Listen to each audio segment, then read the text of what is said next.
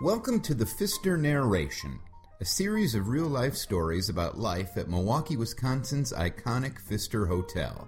I'm Jonathan West, the Pfister narrator, and I'm so glad you could stop by today. Hello, it is Wednesday, March the 23rd, 2016, and a good day to you. You know, I love children. Children speak the truth, and I recently had the opportunity to meet two kids who spoke some good truth. Today, I hope you'll enjoy Kids Say the Darnedest Things About My Head. Esme was taking care of some really important business as she stormed the Pfister to look at some art. You'd never say that she was in the way as she rushed around with her furiously important agenda, but you could say that she was somewhat underfoot. Real close to underfoot, as a matter of fact. Esme is one busybody who is probably still measured in inches rather than feet. Esme was barking out commands as she was twirling around the pop-up gallery looking at some art. Twirling, for real. Not some figurative idea of a hard-charging lady boss. Twirling because her dress looked a lot more fun when she twirled. "I'm really busy right now. Really busy. I'll call you back." Esme yanked a flip phone from her cheek as she ended her call. She began heat-seeking search for a piece of art that featured her mother as a prominent subject. For someone with as much hustle in her bustle as this young tycoon, I was surprised that Esme wasn't screaming into something like a new iPhone 27, you know, that super new model of smartphone that only the most important of the important people seem to be able to get their hands on. I had to know how Esme dealt with all her business with a simple old-school clamshell mobile dealio. I mean, my dad has one of those, and he likes to brag about how he only makes one call a year on it.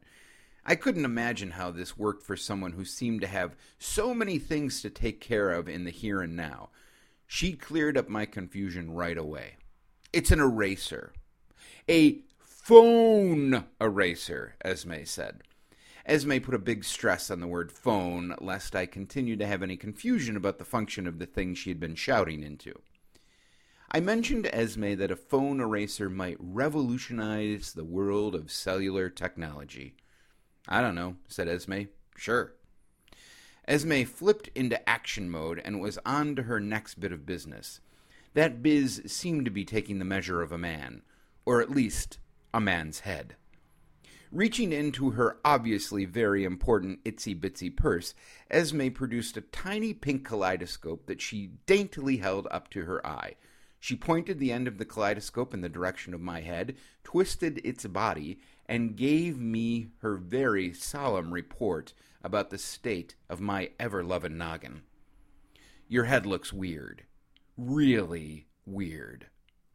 Out of nowhere, Esme's sidekick appeared. Her sidekick also happened to be her brother Milo.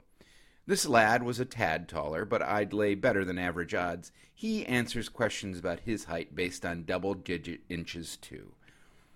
Milo grabbed the kaleidoscope out of Esme's hand and focused in on my head as his sister just had. He did not linger, as lightning-fast action seems to be the defining characteristic of the Esme and Milo bloodline. Milo sang out his own contrarian report with a big, gooey smile. "I don't think your head looks weird at all." Nice kid, that Milo. And Esme? Well, she might have crushed my spirits for the blink of an eye, as any rough-riding business lady can do from time to time, but boy, oh boy, I can't wait to work for her someday. Thanks for joining me today. You can read and listen to more Pfister stories at blog.thepfisterhotel.com. I'm Jonathan West, and I hope you'll check in again real soon.